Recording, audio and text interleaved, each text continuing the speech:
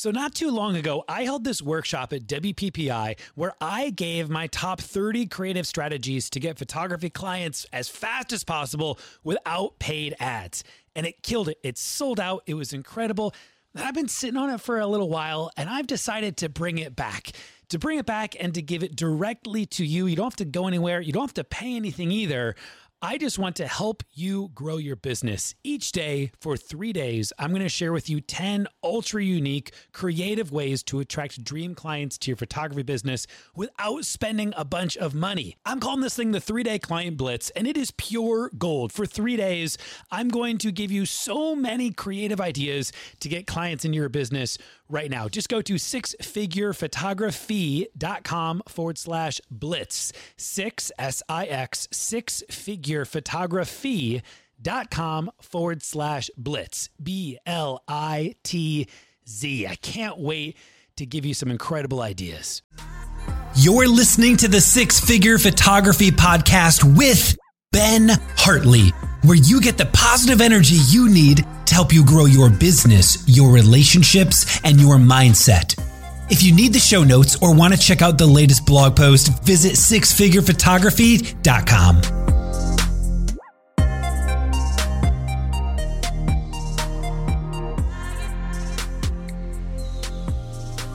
Ladies and gentlemen, welcome to the Six Figure Photography Podcast.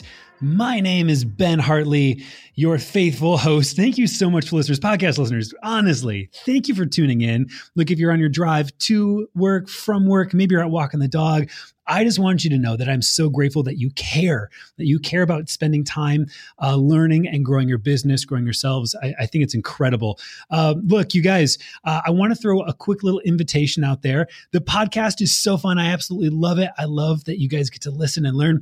I would love to invite you guys to check something out. We've been doing something really cool with Six Figure Photography. We've got this guy, Michael. Some of you guys have seen Michael over on YouTube, but Michael is following around full time and producing video content for you. And so I just want to make a quick little invitation here. If you haven't gotten a chance to check out our YouTube channel, we're blowing it up. We're producing videos for you guys like almost every day. And I want to invite you to go check it out. It's just another opportunity to grow. And it's another place where you guys can leave comments and I can actually respond, because you better believe I'm reading every single one of them. You guys, I'm really excited about today's episode of this podcast. Let's focus up on this right now. It was really cool, actually, in the pre-roll before we actually clicked to go live.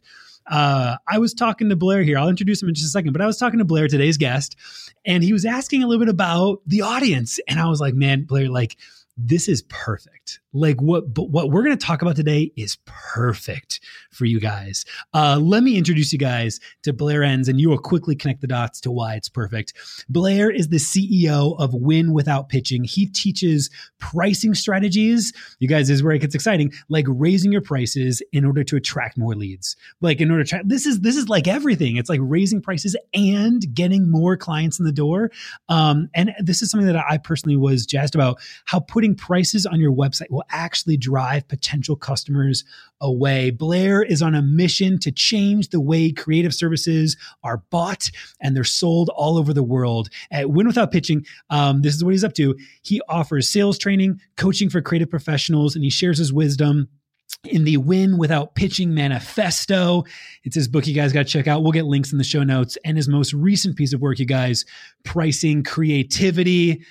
Let's welcome Blair. Blair, how are you, man? I'm pretty good, Ben. Thank you. I was thinking, you were saying to your audience, maybe you're walking the dog. And I was thinking, maybe I could walk the dog while I'm doing these interviews.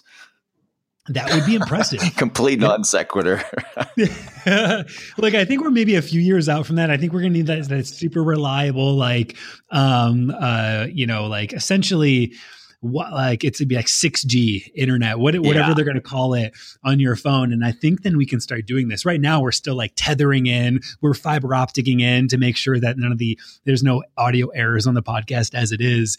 But that sounds like a beautiful world, man. Yeah, I'm locked into my studio here, completely focused on you and your audience. I'm really looking forward to this. I love it. So where are you out of? I'm in Caslow, British Columbia, Canada. And if you don't know where Caslow is, well, join the large club, because it's a population of about 900 people, a short 9-hour drive from Vancouver, British Columbia, Canada.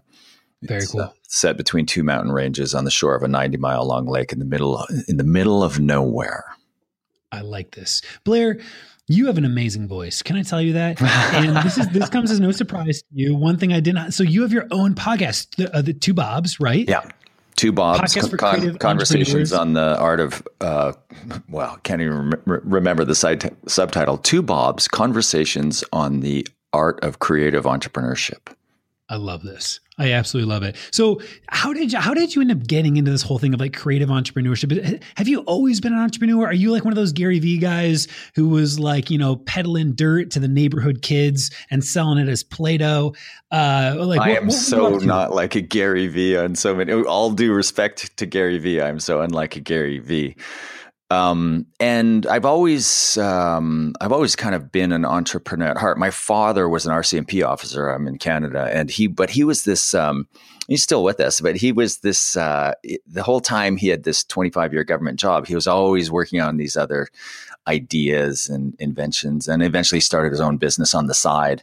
And I think I caught the bug from him. So I've even, for the first dozen years or so I spent working in the advertising and design professions, I really fancied myself an entrepreneur and kind of knew eventually I would work for myself.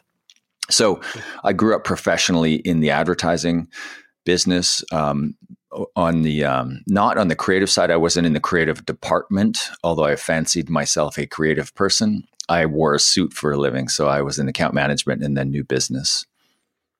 Man, so then at what point did you step out on your own and really take this thing by the horns? Yeah, so it was around the turn of the century. I think it was around 2001 where I decided. I can't. P.S. By the way, I can't wait till I get to say that.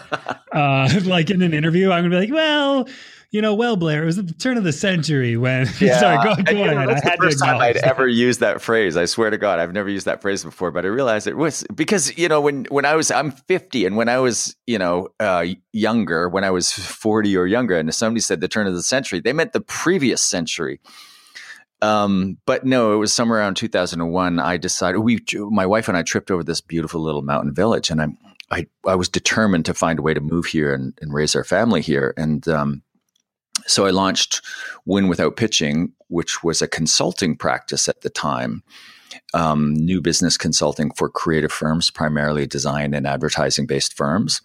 And then in the beginning of 2013, I decided, largely for lifestyle reasons, to I'm going to use a word I don't like, pivot the business from a consulting practice where it was just me and a little bit of administrative support to a larger training organization. So now we're a training company. We have been for the last 5 years, and there are 8 of us.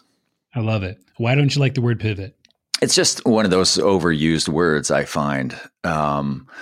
Another one is unpack. I'll unpack this idea. And I'll almost certainly, now that I've anchored that idea, I will almost certainly use this word and then cringe sometime over the next 60 minutes. That's awesome. So let's kind of rewind a little bit. Of all the things that I gravitated to, I decided to gravitate to why don't you like the word pivot? No, let's go back to some of the meat of this. So Win Without Pitching. Where did some of your ideation come from when you stepped out and decided to start this consulting business? Yeah, so I think photographers who work with ad agencies or design firms will kind of recognize the term Win Without Pitching, and maybe some of those who are just kind of thinking about moving out onto their own and haven't had the experience of working with those types of organizations don't really, where the meaning to them isn't maybe immediately obvious. But the pitch in the creative profession, so in design and advertising-based professions, the pitch is part of the client-driven selection process, or from our point of view, the sales process, where you're lined up against your peers in a kind of an apples-to-apples comparison in a selection process that's essentially designed to commoditize your offering and make you appear similar to your competitors so that they can drive your price down.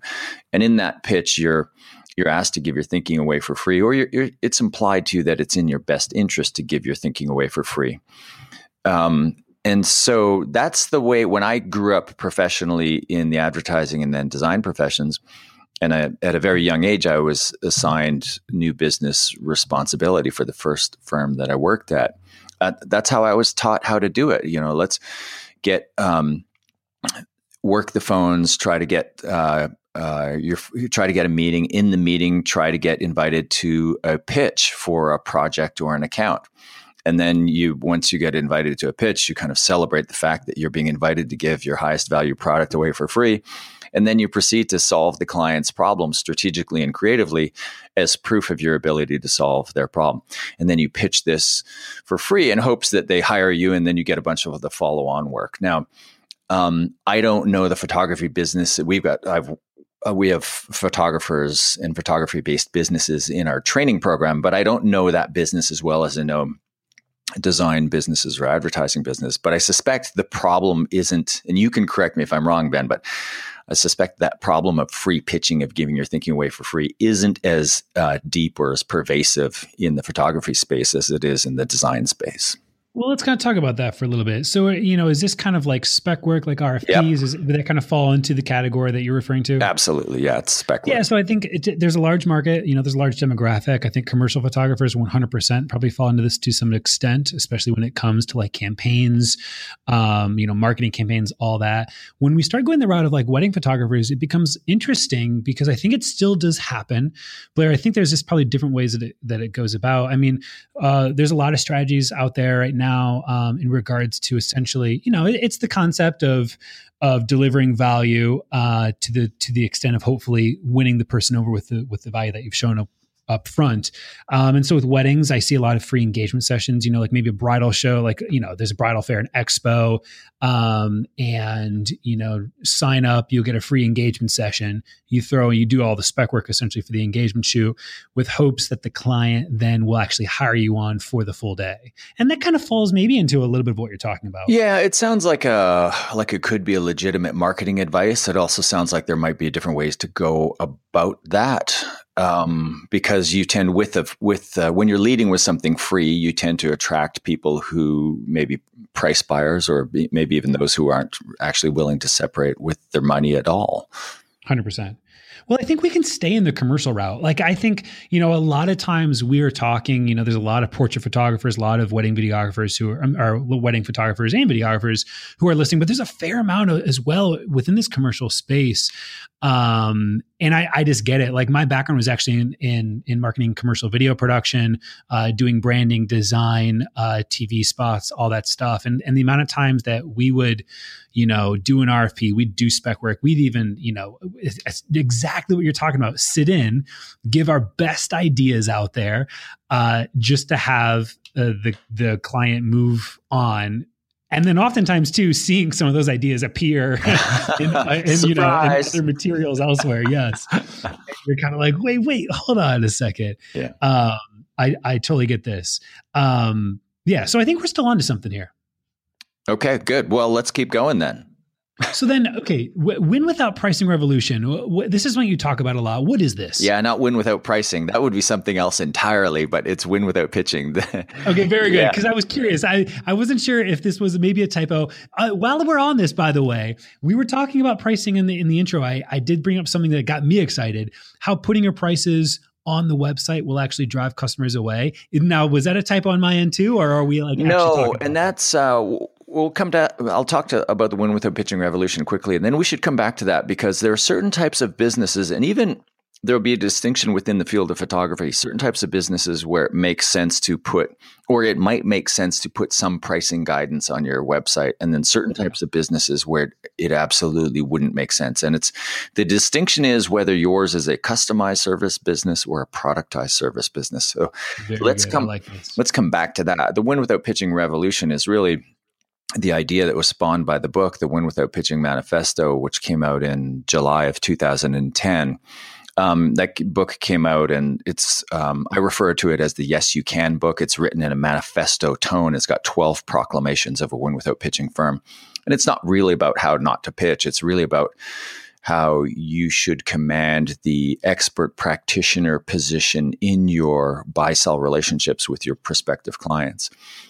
So that book came out in 2010. It kind of sold like slowly and steadily, like nicely for about 4 or 5 years, and then sales started to go up and up and up. And now they sales effectively double roughly every 12 months for the last 3 years or so. So for a book that's next month, it will have been out for 8 years. In the last 4 years, it's just on this growth curve. So there are there's about 20,000 copies sold so far and climbing fairly quickly. For a little niche book designed for the independent creative professional, that I think some people thought would kind of have a short life and then go away. It's a book that is doing what I always intended it to do. When I wrote this book, I intended it to be this, and it's even designed to look this way. It's timeless. The content is timeless. The look is timeless. And I sat down to write a book that I intended to outlive me, and I wanted it to be in print long after I'm gone.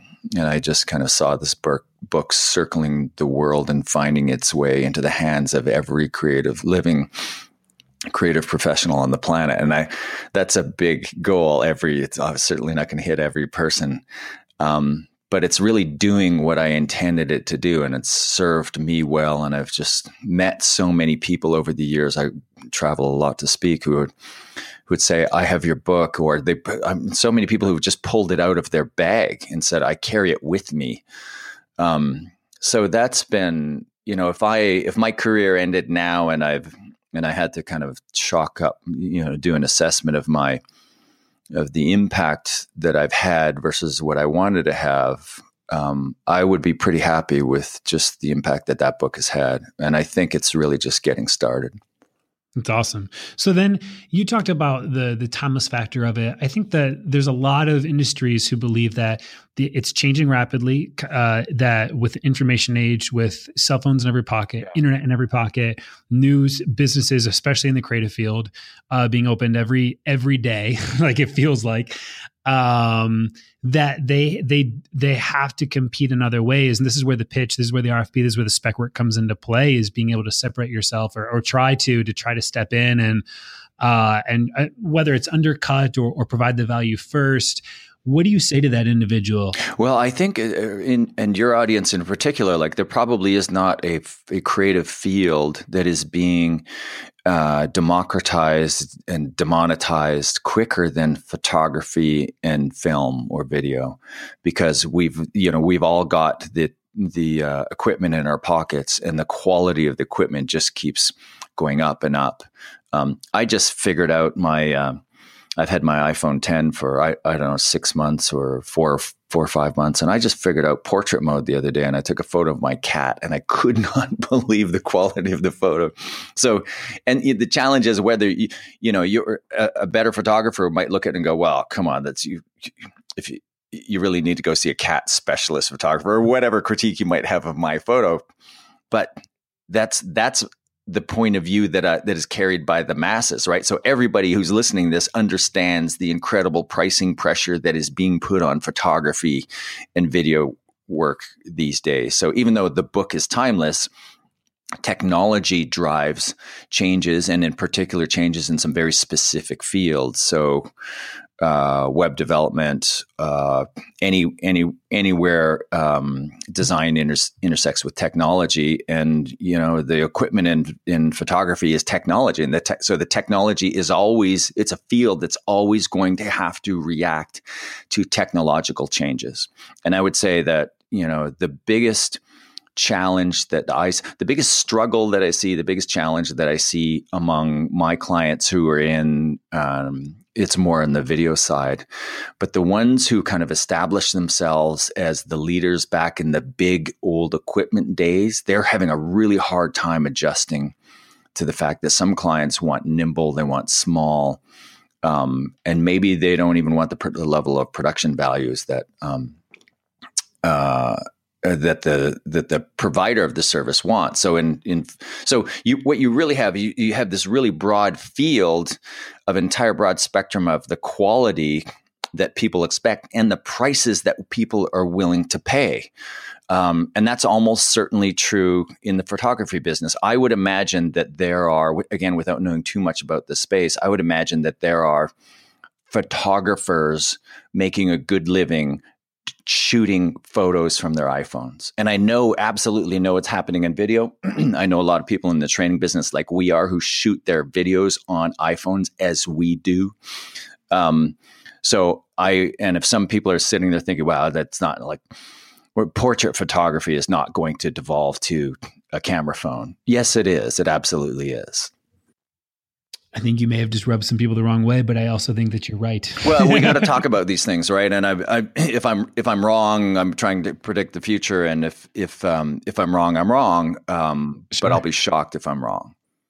So then these technological changes, how does this affect the way that you sell, the way that you get clients in the door? Does it, or are they separate issues? Yeah, I think so. It's great because this topic is really tied to pricing. And my latest book is called Pricing Creativity, A Guide to Profit Beyond the Billable Hour. And it's really, and so if we just take, a field like photography where the technology is changing, and part of that change means kind of the demonetization, like it's putting downward pricing pressure on those people who use the technology to get to this outcome, and in this case, photographs. So you've got this spectrum of technology or equipment that you might use, and on the cheap end, you've got maybe an iPhone 10 with nothing else, maybe a lens, maybe a simple tripod, not even light, right? So on the inexpensive end, you can get into the game for about $1,000. And then there's the people who want, there's a studio setup, there's the lighting, et cetera. But then there's the super high end equipment for the aficionados, the people who really, really appreciate what you can do with proper equipment. And so on one end of the spectrum of a photographer who has $1,000 invested in equipment can charge very little and serve a market where people don't want to pay these portrait fees or sitting fees or however else the photographer is charging. We're going to come back to how photographers charge and how they should open that up. But there's a whole like downstream market that if you're married to the old tech, you're ignoring that downstream market. And I'm not saying that you shouldn't ignore it. I'm saying you shouldn't ignore it because you look down your nose at it. You should recognize that there's a massive market opening up here. And if you decide to ignore it, you decide to ignore it after making a rational business choice and coming up with reasons why it logically, not emotionally, makes sense for you to ignore it. Just as some people are going to get into that lower end space because they just don't have the money to spend on the higher end equipment, right? So they're going to ignore the high end. So we just have to accept that the market is essentially broadening out, that the technology is causing that, and it's broadening out the prices that people are willing to pay. A whole lot of people want to pay a whole lot less. And then there's still a bunch of people, and it's probably going to change with time. That group will get smaller. But there's still a bunch of people who will pay that like disproportionate, a premium that's really significantly disproportionate to kind of the increase in quality. And what I mean by that is when you get to really higher end, let's just say products, like to go from a Cartier watch to a Rolex watch, let's say you're at $20,000 and then you go to $50,000 from a car. And I'm just guessing here. I don't own either of those. So I don't wear a watch. But you go up a huge amount of money just to get a small, at the high end of a market, the price goes up significantly just to get a small gain in quality. And the quality might be the quality of the product, or it might be the prestige you get from the brand. But on that high end of the market, people are willing to pay a whole lot more to get something that's just a little bit better than what other people are getting. So this begins to, as I see it, I see the market. You said you use the term broadening. I'd almost see it like polarizing, like the blacks are blacker and the whites are whiter, and there's less room in the middle for gray. Like the high end market stays and it goes even further that way. And the middle almost has to go one way or the other. I think the middle is where it's maybe most dangerous. Do you agree? I don't know. I may have thought about this differently, but one of the rules in my book, Pricing Creativity, I've got 6 rules for pricing creativity, and one of them is always offer options. And so when you're offering options to your clients, you want to have you want to present 3 options. So 3 is better than 2. 4 is still better than 2. The reason you want to have more than 2 is there's this principle called extremeness aversion, where when presented with choices, people tend to avoid the risky ones on the ends and head toward the middle. Everyone's the middle class. Everyone's the middle class, yeah. So I think when you're crafting your options to your client, it's usually the middle where the client ends up on average. And therefore, your middle option should be your highest margin option, or should maybe not necessarily your highest margin, but it's a high margin option. So when you think of the low end stuff, like let's say you had a client who had what you considered to be a really small budget, and I don't know what that is, but maybe it's a wedding, and they say we've got $1,000. You tell me, is that a small budget for a wedding? To me, that is. And you think you need $5,000 to shoot the wedding properly. And you put forward some options, you might lead with the expensive option that's, say, $7,500, and that's known as the anchor. And that's another rule of pricing, is anchor high.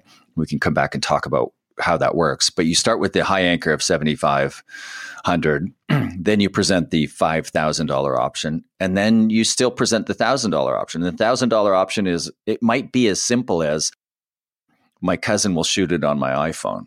I mean, I'm being a little bit glib here. But when you lead with the anchor option, you lead with the most elaborate one. You get them focused on the value that you would create. You think forward in the future. You're looking back at your wedding photos, and you've recaptured everything. And there's nothing in the photos that makes you think, oh, I wish that wasn't there. Like I think of my own wedding photo, and there's a photo of my wife and I seated in a place. We were seated in a place that was horrible as far as the photos go. And I'm leaning in to kiss my beautiful bride, and right in between us, behind us, there's a big no exit sign. Yeah. So for the rest of my memories, when we go back and look at those photos, there's always this no exit sign. That I think, I wish the photographer had, in the setup of the wedding, I wish the photographer would have advised us on how to deal with that and how to create a better backdrop. So, it's very like, it's a foreshadowing. I mean, I'm a one woman person. I'm in this for the long haul, but this reminder that no exit, it's ironic, but at the high end. So when you're leading with your most expensive option, and you're painting the picture of what it is that the client's buying, you're maybe taking them into the future and saying, okay, it's your 10th anniversary. Imagine it's your 10th anniversary. You're sitting looking over your wedding photos, and you're reliving the beautiful moments of the day, and everything is wonderful. And what you're not doing, what you're not experiencing, is you're not looking at a photo and go, oh, you're not reminded of the things that went wrong. You're not staring at a no exit sign. You're not looking at, oh, what's so-and-so doing in that photo? Because all of the memories are captured beautifully. So you lead, and to do that, we have to get in early. We have to set up, we have to scope the, environment. We've got to maybe alter some of the ways, make recommendations on where things get set up, et cetera. We've got to establish the positions, and we've got to use the right equipment and all of these things. And the price is $7,500. Now, you said you want to spend $1,000. And $1,000 on the low end, I'll shoot it on my iPhone 10, takes very good photos. I'm going to show up 30 minutes before, and I'll be gone as soon as it's over, and I'll send you a Dropbox folder of all the images afterwards. And so those are just two examples of you painting a picture of the extremes, 7,500 on one end, 1,000 on the other end.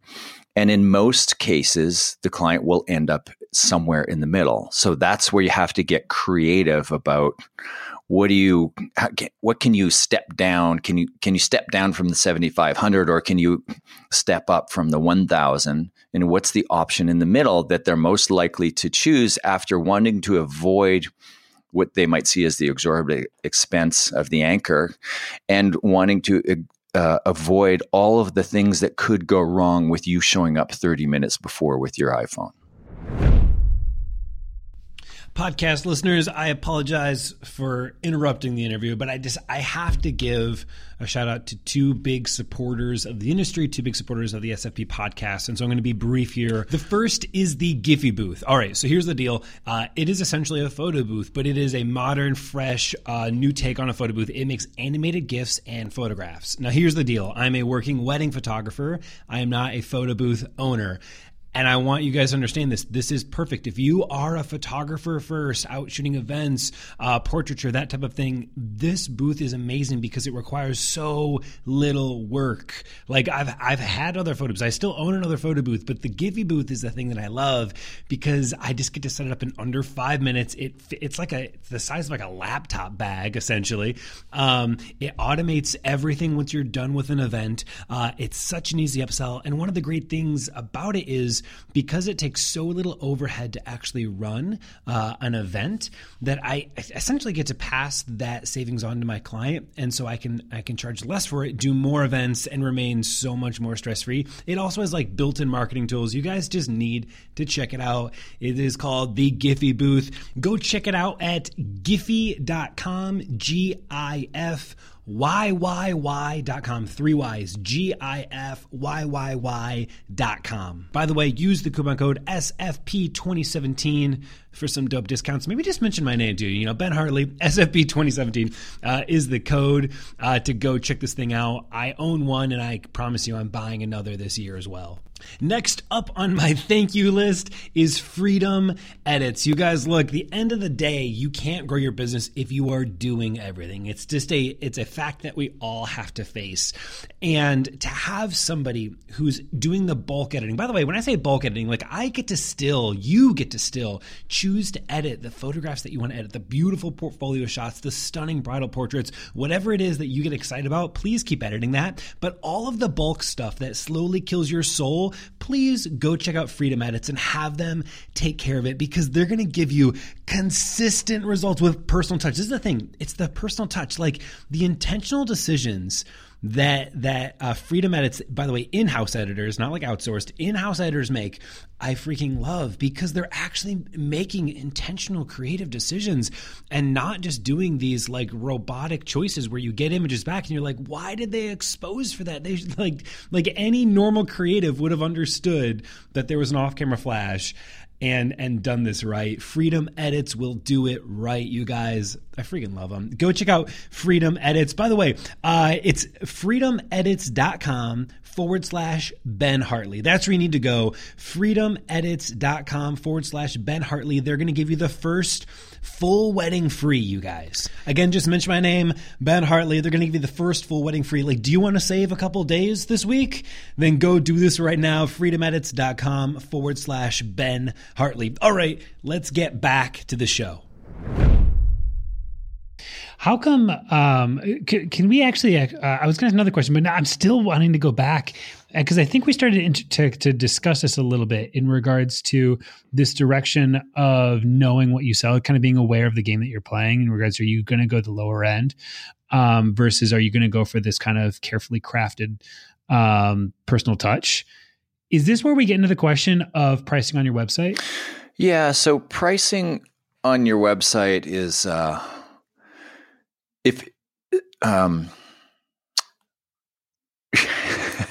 I'm trying to mentally translate this into the photography space before I get into it. But I mentioned earlier, there's really, you can think of your business in one of two ways. It's a customized service business. And if it's a customized service business, then every client is a blank slate of opportunity. And you will have a small number of clients at any one time. Or it's a productized service business where you are pursuing infinite scale. So as an example, when I was a solo consultant, mine was a customized service business.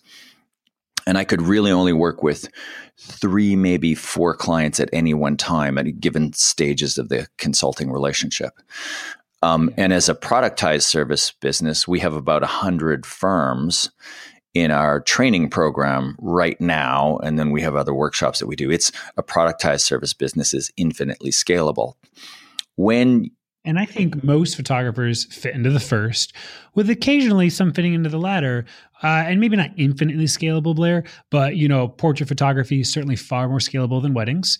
55 weekends in a year for weddings. And obviously even that you can begin to scale out as you begin to bring on more photographers in a studio. But I would say large in part, we're going more that route of we'll go ahead and maybe let's say hand holding our clients. Yeah. So if you're getting into the photography business and you're or you're just trying to get into it full time, I would encourage you to think of your business as a customized service business, because the mistake that I see in the creative agency, like design and advertising based agencies, mostly design based and mostly online marketing based firms. The mistake that I see is them being stuck in this mushy middle between productized and customized, where you're a customized service business, but you start to productize, and this is going to start to sound familiar to wedding photographers. And you start to customize by you put together these packages and then you put the packages on your website. Now, that's how you price and sell if you are infinitely scalable. You're basically segmenting your entire market and saying, I've got some people who value these high-end services and we're willing to pay X. I have others at the other end of the spectrum who want the cheapest possible price. So I'm going to put this package together and we'll call it Y. And then there's the people in the middle who value these things. And so it's a different package at a different price. So you might have 3, maybe even 4 different levels of things that they can buy. And that works for a SaaS company, software as a service business. It works for airlines. It works for hotels. But it doesn't work for consultants, and it doesn't work for independent creative professionals who have this capacity, who have a finite capacity to work with clients. So if that's you, and it probably almost certainly is you, unless you already own a large photography studio with multiple photographers, and you're okay with downward pricing pressure on your offering. But when you're starting out, you should really think of this as a customized service business, as every client values different things. It's the first rule in my book of Pricing Creativity. The first rule is to price the client, not the job, because of this principle known as the subjective theory of value. Everybody values different things differently, and even at different times. So if I said to you, what do you charge for to shoot a wedding? You shouldn't be able to answer that if you follow the first rule of Pricing Creativity, because it really depends on who the wedding is for and what they value in their ultimate wedding photography outcomes. So, and that's how, as owner of a customized service business, you should go into every sale sitting down and being intensely focused on the client, saying, what is it that you want? Let's say it's 5 years from now in the future. Your wedding's gone swimmingly. You're going through the images of your wedding. Explain to me what you see, what needs to be true for you to be happy. And then based on what you get back from that client and based on other variables that you want to cover in the sale, then you come back and put together a package specifically for that client. And so your packages should differ from client to client. Therefore, your prices should differ from client to client. Now, shouldn't there be groundwork though? Like let's go ahead and call it maybe like an a la carte menu, so to speak, that has it's like where the data is being pulled from, the variables that you're actually using. An a la carte menu based on your costs, you mean? Well, based on a number of things, cost being one factor, but also not undervaluing, just simple supply and demand, that kind of stuff as well. Yeah. So, not undervaluing yourself, that's, you're going to have to decide on the threshold at which it does not make sense for you to take on a client. So I asked before, how's $1,000? You might decide that, you're not going to shoot any wedding for under $5,000 or $10,000, or maybe it's $1,000, maybe it's $500, whatever that number is for you. You should decide on what that threshold is. So you should never be in this position where you're offering to do something that isn't worthwhile to both parties. But the point is, if you get the client focused on, the challenge with quasi productizing your services is you start making all these assumptions about what's important to the client. And so instead of being intensely focused on the client and her needs, you basically say, well, I've got 3 different packages. Which one would you like? And there are certain situations in your life where you're happy to just pick a package and pay the package price. But I can guarantee you, your wedding isn't one of them. When a bride is buying something for the biggest day of her life, she wants the person she's thinking of buying that something from to sit down and say to her, let's talk about what you want. And I don't have any standard packages. I want to hear what you want. I want to hear what's important to you. And then once I have all of that information, I'm going to give you 3 different ways that you can hire me for 3 different ways to do this and 3 different prices. And then the choice is going to be yours. So it's people think that value-based pricing based on the value that you deliver rather than the cost of your inputs or the market value, in air quotes, of your service. People think that value-based pricing is about charging more, and it's not. Charging more is just a delightful consequence. The goal of value-based pricing is to create an organization. I recognize for most of those people listening, that's just you, that is intensely focused on delivering extraordinary value for the client. And as soon as you start to put together packages and say, I've got package A, B, or C, which one do you want? You are no longer doing that. You're more focused on what it is that you'd like to deliver. I'll show up, deliver package B, and then I'm out of there. And again, I guarantee you that a bride purchasing something for her wedding day does not want to buy a package. She wants to sit across the table from somebody she wants the feeling that this person is trying to find a way to deliver exactly what I want. That's what she wants. And that's what you should be delivering.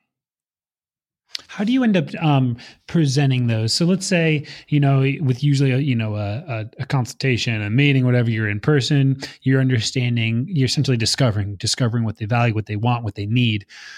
And then how would you recommend you actually, once you spend the time, you create these custom collections, to actually present them to them? Yeah. So it starts out with initial conversation.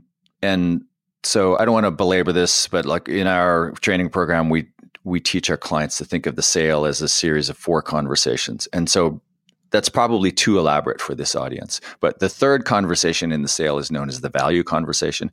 And these conversations don't have to be kind of discrete. They can all blend into each other. But in the value conversation, there's a simple framework for it. And it's a 4-step framework. And the first step is to determine what it is that the client wants, or how we say in the program, commit the client to their desired future state. It doesn't matter what you're selling. You're selling to somebody a better version of themselves, their desired future state. So your first step is to uncover that.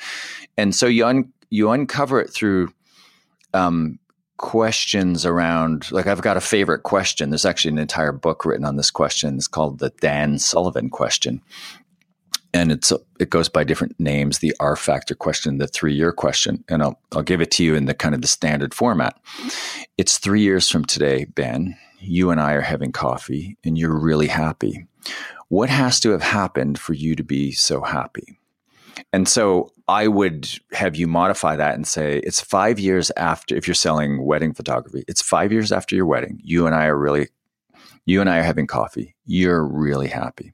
What has to have happened for you to be really happy? And that's a really broad, open-ended question. That's one of the reasons why it's so powerful. The answerer, the client, brings the context to the question. There's an implied context, and the implied context is, you have hired me as your wedding photographer. So I would say we're looking at your wedding photos and you're really happy. What has to have happened for you to be really happy? And then, so another reason that's powerful is you're putting her into the future and having her describe success. And she is now achieving the emotional benefits of having achieved this success, if that makes sense. And that's one of the tricks of these forward facing questions. Now, and then you take good notes. So it's a very powerful question, because of those two reasons. It's open-ended. It puts her into the future looking back. And then she will describe to you everything that she wants. And then you take good notes. In fact, I would suggest that for your audience, you probably record it. And then you ask any follow-up questions, any questions that kind of, you just go where you think it needs to go to, the conversation needs to go to, for you to clarify the situation. And you pull out of her that vision of not just the day, but what was captured. And then you're going to uncover all kinds of different things. You'll be blown away by the power of the question. You'll uncover all kinds of different things. And then I'm just going to ignore I just go over quickly the other steps. Then it's like, step 2 is how will we know we've achieved that? And step 3 is what's the value of that? And step 4 is to set pricing guidance. So let's just kind of skip to step 4. And so if I, in step 1, if I just capture and replay back to the client, okay, if I've heard you correctly, you want all of these things to be true. You want these images, you want this type of clarity, you want this type of video, you want these types of shots, here's what you don't want your drunk uncle, like, whatever you uncover in these kinds of conversations. Is that correct? Yes, that's correct. Have I missed anything? No. Okay. And then you could say, well, what's the value of this to you? And that gets a little bit tricky in this context. But then let's say you jump to price guidance and say, okay, so to do all of these things, I have some initial ideas. I'm going to come back to you with 3 different options, or with a bunch of different options, different packages, different prices, based on everything that you've told me. And it's going to be in a price range of Y to X. And Y is the high number and X is the low number. And then stop and say nothing. So it might be 5,000 to 2,500. And then if you can't stand the silence, just say, how does that price range sound? And if she says it sounds high, okay, what were you thinking? Well, maybe 2,000 on the high end. Okay, so you want solutions in the 2,000. Let's say she says 3,500 on the high end. Okay, 2,000. I'll come back with solutions in the 3,500 to 2,000 range. How does that sound? That sounds good. Okay, so then you go away, and now what you've done is, first of all, you've focused on what the client wants and values. Then you've set a price range. Now, for the first time, you start thinking about what you would do. So what you're doing is you're setting a price, you're uncovering the desired future state, and you're setting a price range first. And this is backwards from how almost every photographer works. You usually go in with ideas of, well, here are the packages, which one would you like? And here you're focused on the client, you're setting a price range, you get some feedback from the client once you offer that range. And then you go away and you think, okay, well, I've got 3,500 on the high end and she wants all of these things to be true. What package could I put together for $3,500 where all of these things are true?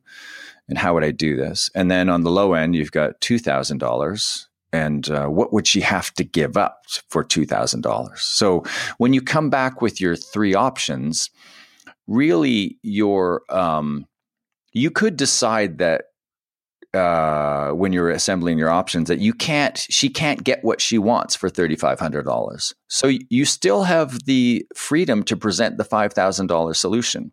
Your obligation, though, is to give her at least one thing in the range that she essentially signed off on, right? So you might say, listen, all of these things that you wanted, aerial shots or whatever they were, for us to do these, it's really going to cost more than what we talked about. So I'll present that option first, and then I'll share with you the options that are in the budgets that we talked about. And then you lead with the high anchor, and you talk about all of the great outcomes that you would deliver with the high anchor, and then you go to the lower priced ones.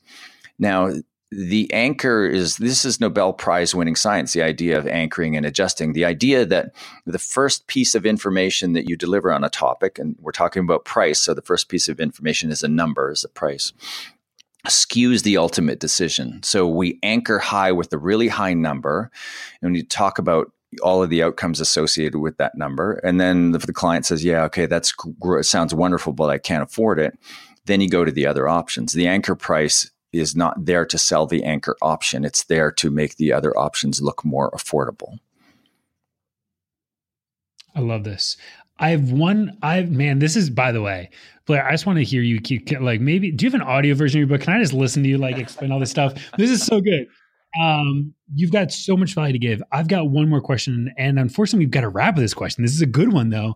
How do you prevent yourself from going back and just pulling stuff, throwing darts at a board to figure out your pricing? Because it sounds like what you're saying is, yes, it's a custom thing that you're doing.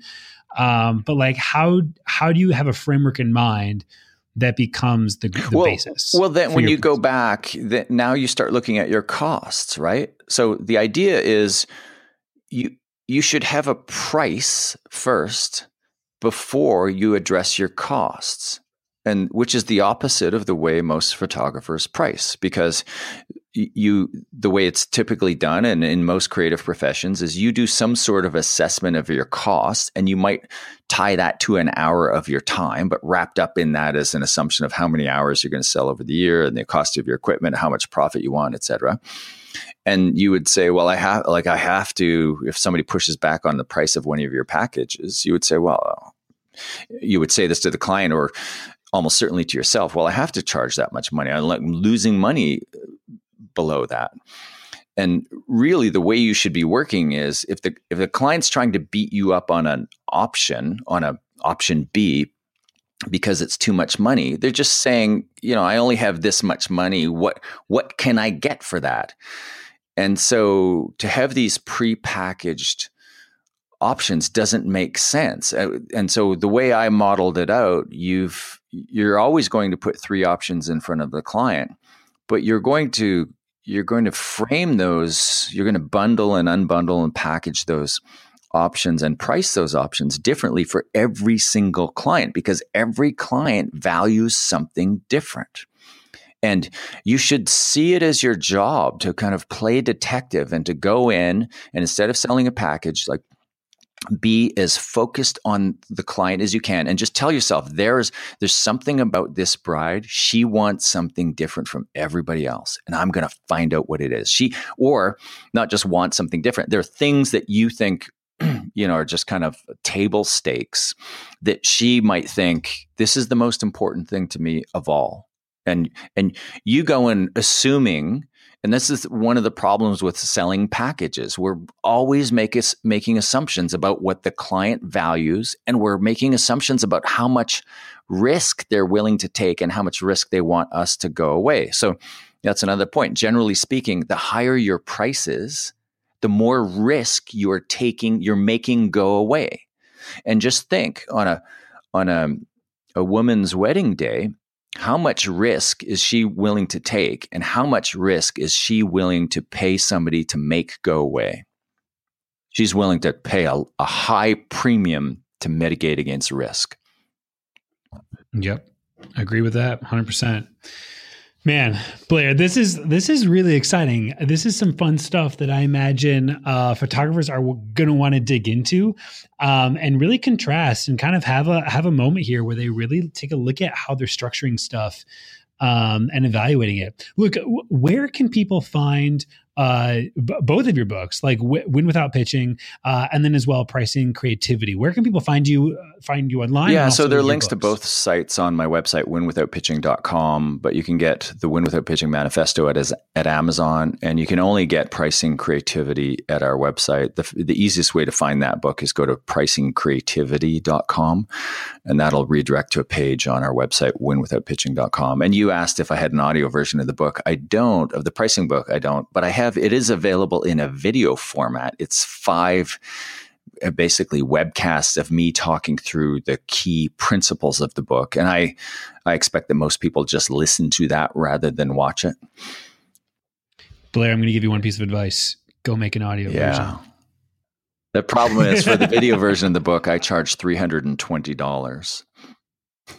Yeah, I get it. Maybe not. Blair, this has been really fun, man. I appreciate you on the show. Thank you so much. Oh, it's been my pleasure, Ben. Thank you for having me. Listeners, thank you so much for committing yourselves to this episode, for tuning into Blair. I think what he's talking about is really interesting, really exciting, and really revolutionary for our industry. And I want to encourage you guys to check this stuff out. At the very least, evaluate it. Let me know in the comments what you guys think. Shoot me a DM at jbenhartley over on Insta. Let me know what you think. You can ping Blair with that as well. You guys, once again, I really appreciate you, and we will see you on the next episode of the SFP podcast.